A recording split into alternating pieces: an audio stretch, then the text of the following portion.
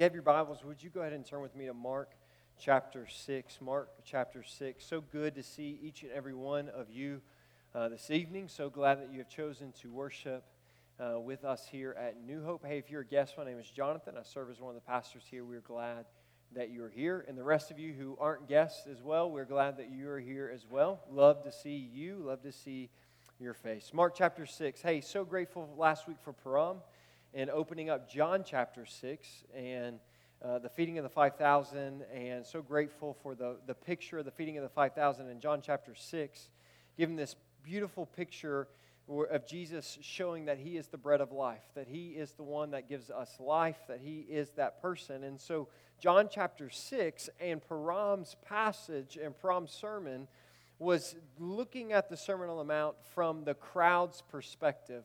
Hey, Andy, can you get lights, please? Lights. Nobody hears me. I always forget. They always do so great first service, and then second service, they just want to leave y'all not being able to see your Bibles. It's all right.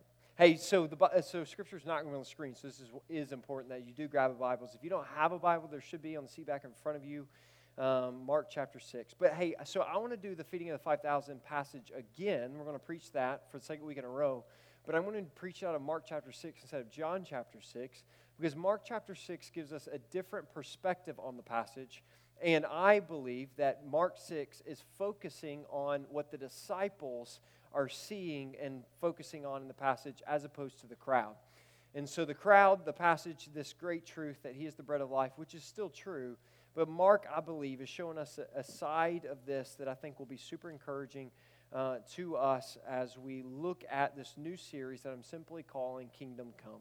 As we talk about a vision series for New Hope, intentionally titling it Kingdom Come, to communicate intentionally that our mission in New Hope, our vision for New Hope, is not about New Hope, but it's about the kingdom of God. It's about His glory, and we'll see that played out. But I want to use this passage in Mark chapter 6 so we can see this take place. Mark chapter 6, beginning in verse 30. We're just going to jump right into it. It begins this way. The apostles returned to Jesus and told Him all that He had done and taught. Pause already. Where did they return from?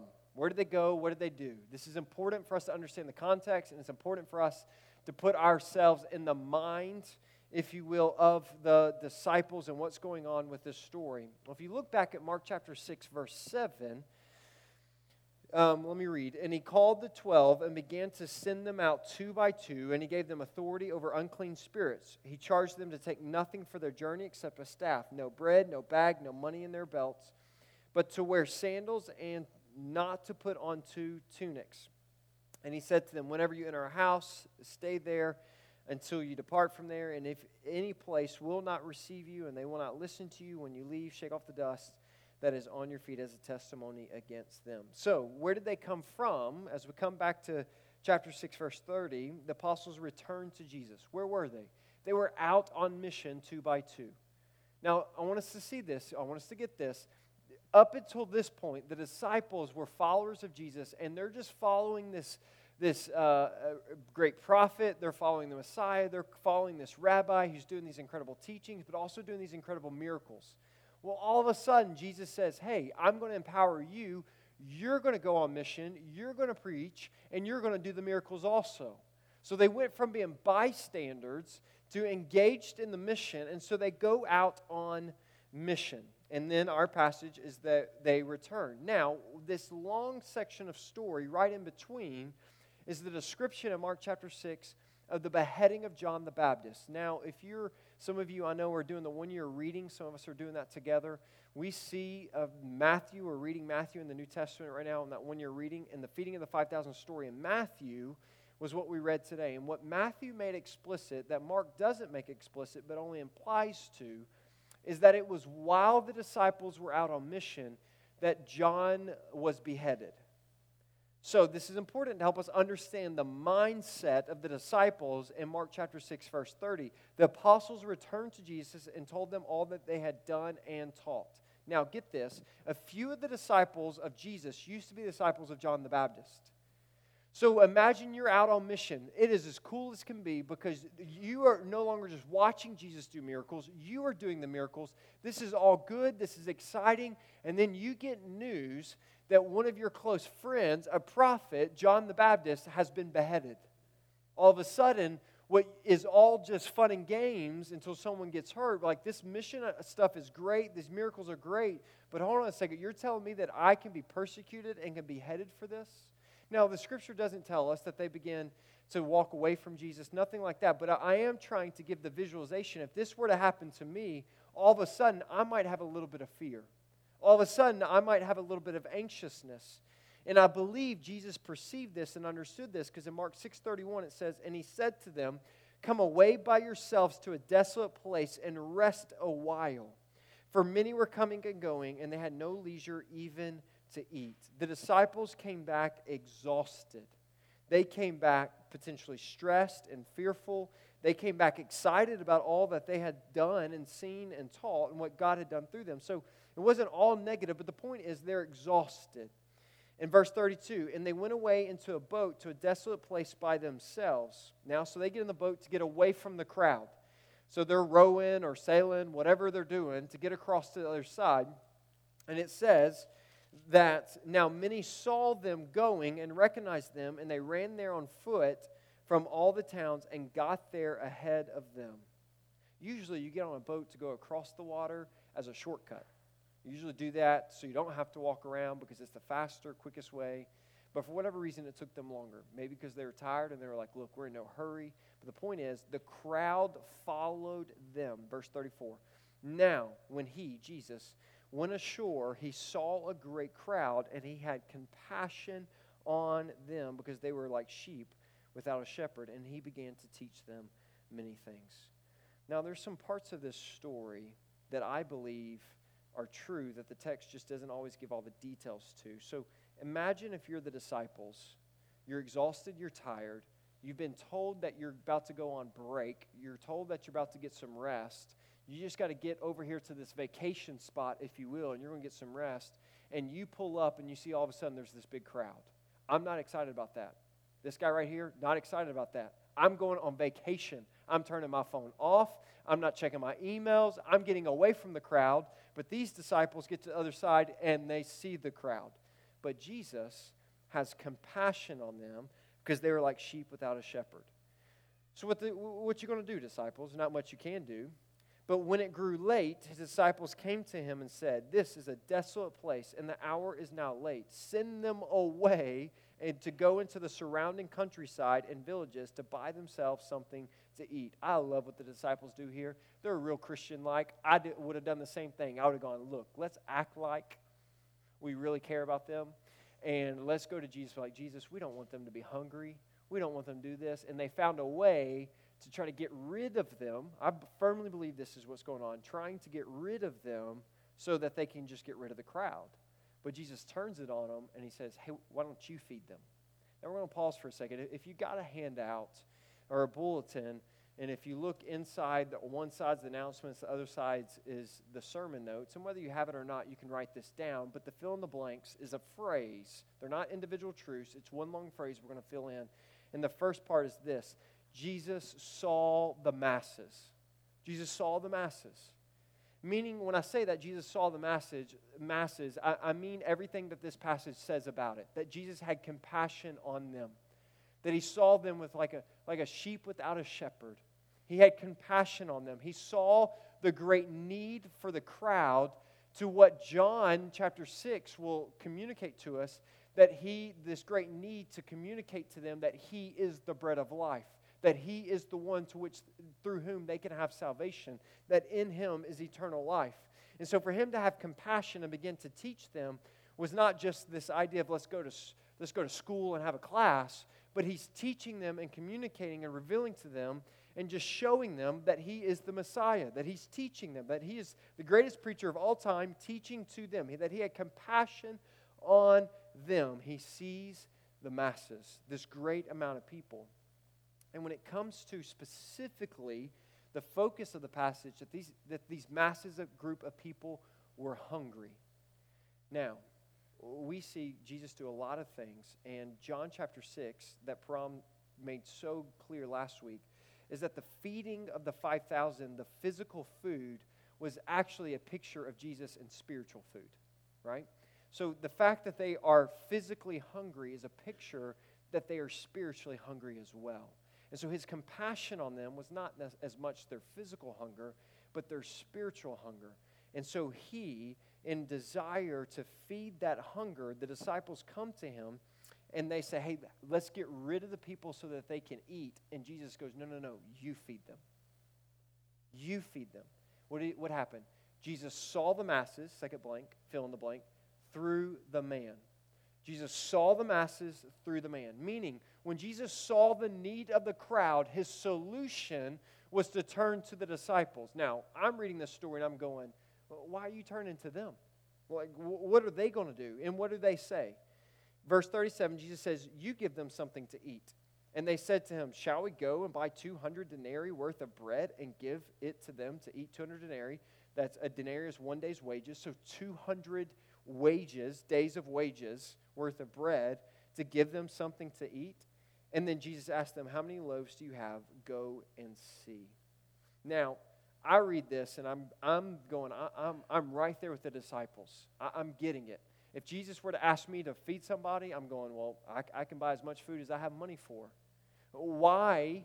Jesus is really trying to get them to see a miraculous thing happening. And I'm going, how would they ever expect to see the miraculous happen? But I want us to see something. We'll go back to what we read a minute ago in Mark chapter 6, verse 7. Specifically in verse 8, when he sends them out on mission, he charged them to take nothing for their journey except a staff. No bread, no bag, no money in their belts. Well, how did these disciples eat while they were on mission? How were they provided for while they were on mission?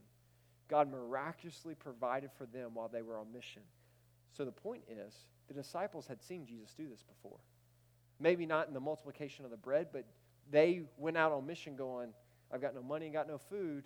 But while they're out on mission, God always provided for them. He miraculously provided for all their needs. So shouldn't be a big surprise that Jesus now turns to them and expects them to expect that to happen again. And they don't even think of the miraculous.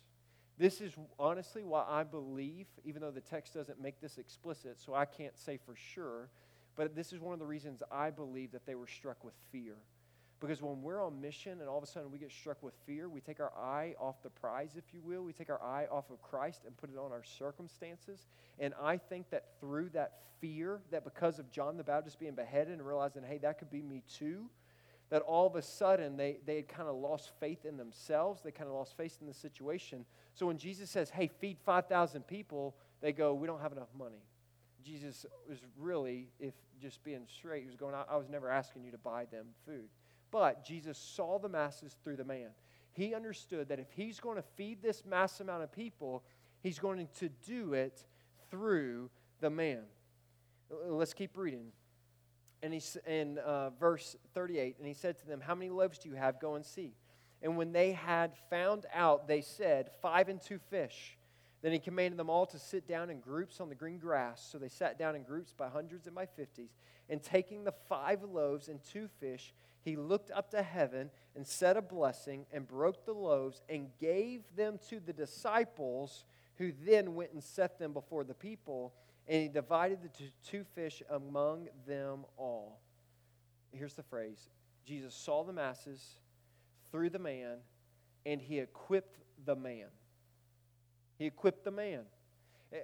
When Jesus is seeing this mass amount of people, and he's looking at them, he understands. Now, some of this is just practical, and I'll come back to it in a second, the practical aspect of this in a second. But he understood the best way to feed them, and the intentional way he was going to feed them was not Jesus feeding them directly, but he's going to feed them through the disciples. This is no different. This is a picture of discipleship. It's a picture of the Great Commission. In Matthew 28, go and make disciples of all nations, baptizing them in the name of the Father, the Son, and the Holy Spirit.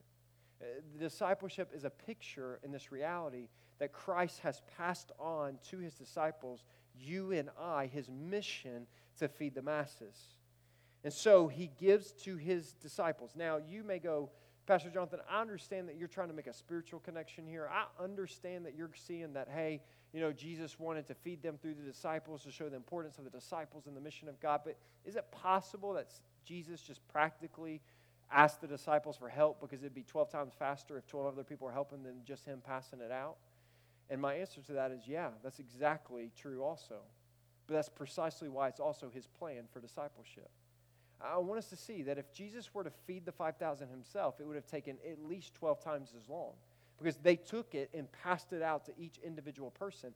And if Jesus was just to feed them, he could have two options. He could have just put bread all in front of them, which he didn't do that.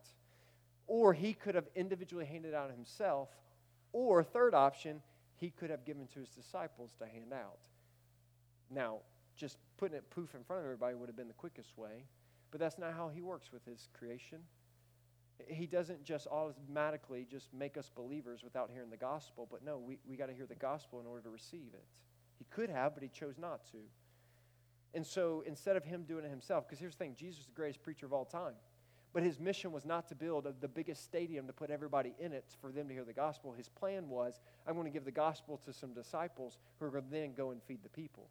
And what does he do? His vision to feed the masses is through the disciples, is through the mankind. I'm not trying to be intentional with the gender of that, just mankind, that through the person that he took and he invested into them and equipped them to lastly to reach or feed the masses. Jesus saw the masses through the man and equipped the man to reach the masses. What happened? The disciples took these baskets full of bread and they went and passed it out to everybody there. Jesus saw the masses through the man and equipped the man to reach the masses. Grateful, I'm trying to think about exactly how I want to say this. I'm grateful to be living in New York City. I'm grateful just to be alive in general. I'm grateful for God's grace in my life. But I'm grateful that he's called me to New York City. Because I look at New York City and I see 2.4 million people in Queens, 8+ million people in the 5 boroughs, and 22 million people in the surrounding areas total. I'm grateful that he's placed me here. And I look at all those people and what do I see? I see the masses. And what I see is hopefully with the lens of Jesus, and I see a lot of people who are like sheep without a shepherd, who are in desperate need of Jesus. And it can be a little overwhelming. I can look at that and go, how am I as a pastor and how are we as a church going to make an impact in that amount of people? It's almost overwhelming. But Jesus saw the masses and he understood that if I see the masses through each individual disciple and then I equip each individual disciple to then go reach the masses, I can feed these people. I can feed these people. It's going to take some time, and commentators estimate it took 2 hours for these 12 men to pass out that food. 2 hours. Now remember, they're exhausted to begin with. They came to there to get a vacation and rest, and now they're working, right? All of us know what that feels like in ministry, or just in life in general, when we need rest, and here we are working. But he decided, I'm going to feed the people through the masses. Feed the masses through the man. So one of the things, this is your first time here, so grateful you're here. If this is not your first time here, you know that what you see around you is new. That these banners, this is the first Sunday that they've been here. That this is a new logo, we have a new mission statement, and I want to talk about that for a second. So I'll explain these banners for a second. They're intentional. These banners over here are our mission statement, and if you've got the handout, at the bottom of the handout, or even on your bulletin, hopefully you see this everywhere. And if so, that means we've done our job. But this mission statement at the bottom, we exist to engage our city with the love of Jesus, one relationship at a time. This is New Hope's new mission statement, and you're going to get sick of hearing me say it. I promise. But before I explain that, let me just kind of say one more thing. We exist to glorify God and make disciples, right? I need you to hear me say that first, that we exist to glorify God and make disciples. And that is a great mission statement. However, that mission statement isn't overly practical at times. And I believe that that statement, we exist to glorify God and make disciples, is true for every single church.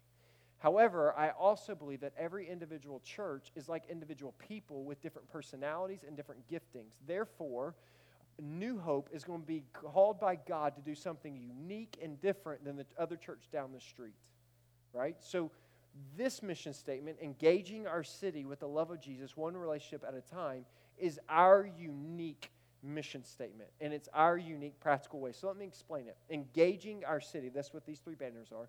Engaging our city, this is our seeing the masses. That when we look at New York City, when I look at Queens, when I just look at Jamaica or Briarwood, whatever you want to say, I just look at the campus of St. John's, I see a massive amount of people that are in desperate need of Jesus Christ. Queens, 2.4 million people, 96% of those 2.4 million people claim no affiliation to Jesus whatsoever. It's a large amount of people that need to hear the good news of Jesus Christ. This is a mass amount of people. Now, Jesus, when he fed the feeding of the 5,000, what did he feed them with? He gave them something. He gave them bread. And we understand from John chapter 6, telling of the story, that bread was a picture of Jesus being the eternal food for mankind, that he was that eternal bread of life. And so when we see the masses, what are we feeding them with? We're feeding them with the love of Jesus. We're feeding them with the gospel of Jesus Christ. We're not just feeding them with a good story, if you will, but we're feeding them with this promise and this truth that although you and I are dead in our trespasses of sin apart from Christ. Guys, listen to me. We are not here to say we're better than anybody. I know me, and I know my sin, and my sin is depraved, and I am depraved, and I understand that my sin has separated me from Christ, but I also know the gravity of my sin that then allows me to understand the gravity of God's love for me. The greater I understand my sin, the greater I understand the grace and love of Jesus Christ. And this grace and love is that although he fully knows me, he fully loves me. That although that he knows everything about me, he still wants me. Take a moment and just think about the things that no one knows about you and what it would be like for you literally to look at another human in the face that you love and care about. Tell them everything. I mean, absolutely everything. The things that if they were put on billboards, you would hide and never show your face again. Whatever it is, if you were to tell that to someone, and then that person looks at you and go, I love you, still accept you, and care for you. Imagine how you'd feel in that moment.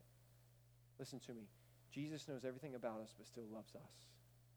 And when we look out at the city around us, practically speaking, our city needs a lot of things. And we need a lot of things. But our city needs the love of Jesus. And only people who've experienced the love of Jesus can communicate the love of Jesus to others. And so for us, we're engaging our city with the content, which is the love of Jesus. And how are we doing it? One relationship at a time. This is our man in the story. Jesus saw the masses through the man, through each individual person, each one of his disciples. Then he equipped that individual person to turn around and reach the masses. One relationship at a time. It didn't take long for my wife and I living in New York City to realize that despite the fact that there are millions of people around us, there are a whole lot of isolated living going on. I mean, there's a lot of people that live isolated lives looking for community. Depending on the generation that you are, the TV sitcom might be a different one that come to mind, but for me, it was the TV show Friends. It was a TV show that gave this picture of 6 people in a coffee shop, Starbucks. Congratulations, this TV show just made you billions of dollars because now people are trying to mimic this TV show in Starbucks and other coffee shops. But what was it? It was a TV show of 6 friends who had problems and had mistakes, but always were there for one another. They lived life together. And whether it's a different TV show, Cheers, or something else, that Hollywood and the world is longing for that we will watch it and try to replicate it. But the reality is most people are still living pretty isolated lives, extremely isolated lives, longing for community, longing for relationships. This was, in my opinion, was the greatest need that I see within our community. But then when I look at New Hope, one of the greatest things that I think giftings that New Hope has is hospitality, community, and relationships. Last week when Param preached, he had some friends from class come and listen to him preach. Just so happens this past week, right after that, Monday through Friday, Param and I took a class together that a bunch of these students that came here last Sunday night were also in that class. And so I'm talking to them on Monday and Tuesday, and time after time, someone would come up to me from that class and tell me a story of someone they met while they were here. They would tell me a story of how people here loved on them and cared for them and welcomed them into community. One lady told me this story that she was walking up, and it was the first time here, and she, like I said, she was coming to see Param, and she wasn't sure if she was at the right building, and so it was obvious that she was trying to figure it out on the outside, and here comes Renee, right? Renee comes along, like, are you looking for New Hope? Like, yeah, I think so. I'm not sure where they're meeting. And she said, her exact words, he just pulled me. She said, he just pulled me right on in and just walked me and showed me everything, and I just felt so welcome. Living here, the thing that Jen and I love so much about New York is New Hope. We love how you love on us. We love that although we are your pastor, I'm your pastor, that you love me like family and you treat me like family. And the best part about it is you don't just do that for me because I'm your pastor. I have the privilege of watching you do that for others. So Frederick Buechner said that your mission is where the world's greatest need meets your greatest passion. And so for us, we believe that's relationships, that we believe that we're unique, that New Hope is unique in the hospitality. New Hope's unique that in our 94 members, we have 24 different countries represented. We're unique that anybody can come and any background and can find somebody that is like them, so to speak, that they feel comfortable with, that maybe speak their same language or have a similar background or have a similar job or live in a similar neighborhood, whatever it may be. They can come into New Hope, find community, find comfortability. They can find home. And so, of course, the answer is Jesus, but more practically speaking, for us, our gifting is relationships. We're not trying to reproduce what other churches are doing. We're trying to do what we do. We're trying to be who God has created us to be. And I believe that's relationships. And so for us, as we think about relationships, every single relationship matters. Let me say it this way. When I think about engaging our city, when I think about the masses, and I think about this call to make disciples of all nations, for the longest time, I carried this burden thinking that I, Jonathan, was responsible for reaching millions of people. And I used to think that I've got to go to all these nations, and I got to preach the gospel to all these nations. And I just remember one day, I don't remember exactly what I was reading, but I was reading Scripture, and the Lord just spoke into my heart and said, Jonathan, I'm not calling you to reach the nations. I just remember him saying, I'll reach the nations.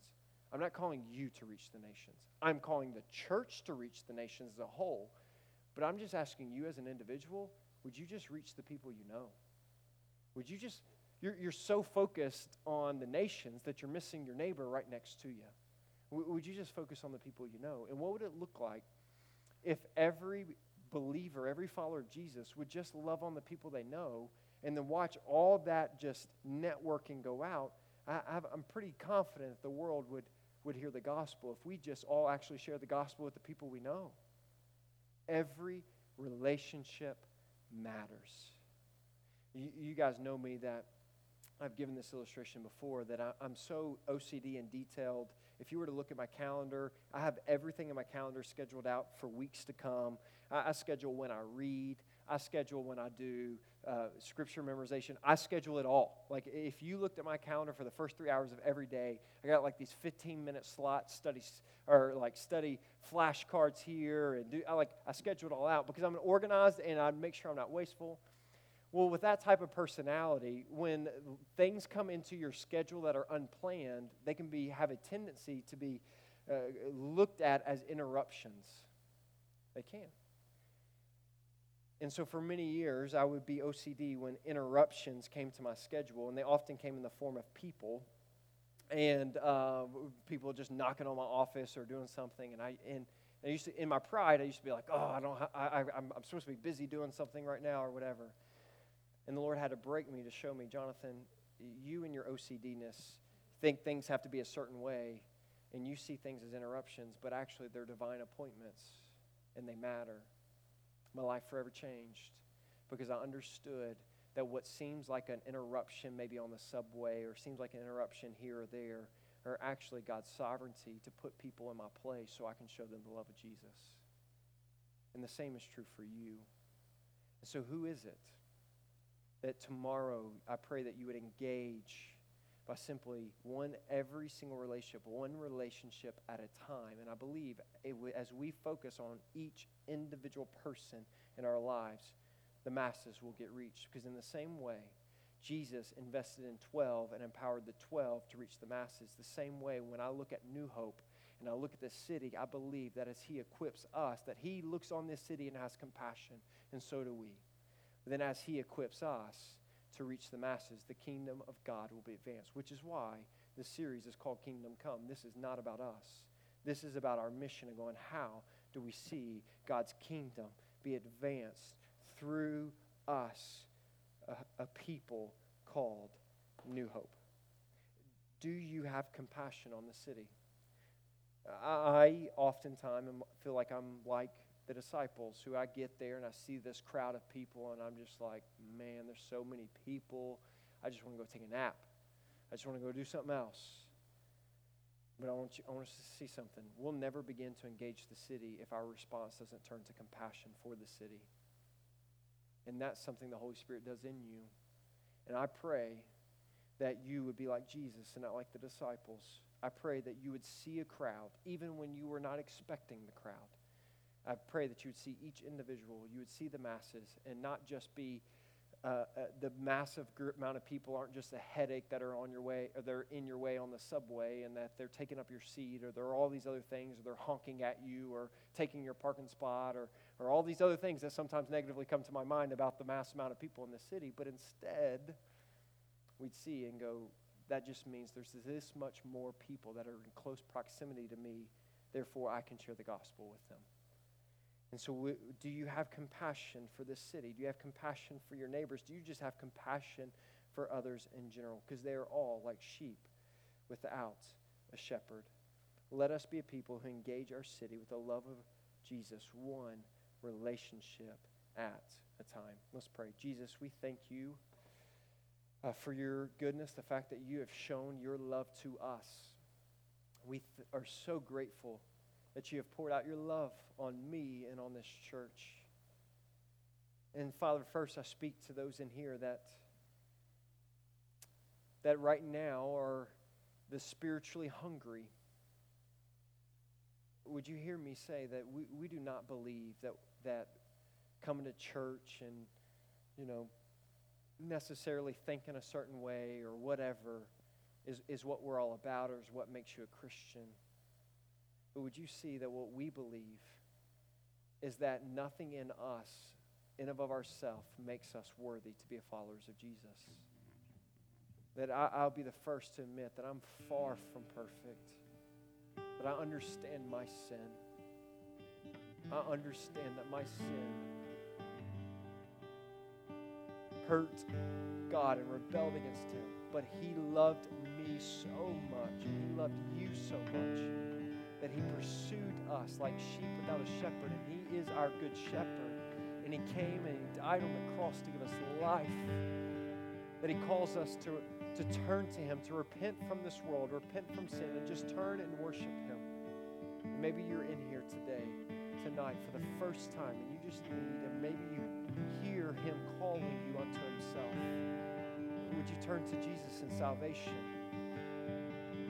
Nothing I offer you in of New Hope or myself is of any use except for Jesus. Jesus is everything. And we're here to proclaim Him and to lift Him high. Would you give your life to Jesus tonight?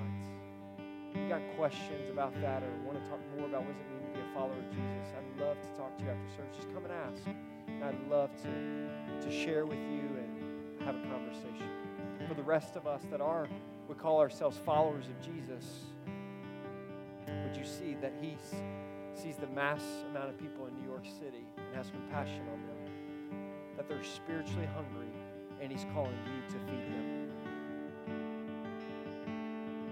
you're not going to feed them with your best effort. You're going to feed them with what He gives you. And what He gives you is Himself. He is that bread. He will equip you to this call. He will fill you. And in the same way that each disciple, the passage ends in Mark 6, that there are 12 baskets full of bread left. Why 12 baskets? Clearly, I believe Jesus was communicating to His disciples, you will be on ministry and you'll be on mission and you'll give and you'll give and you'll give and you'll give. But if you stay connected to me, your basket will always be full. And so in the same way, would you continue to abide in Christ, worship Christ, surrender to Him, and allow Him to fill you with the content of His love to engage our city with every relationship in your life, one relationship at a time. Just stand with me as we just take an opportunity just to sing worship to Jesus.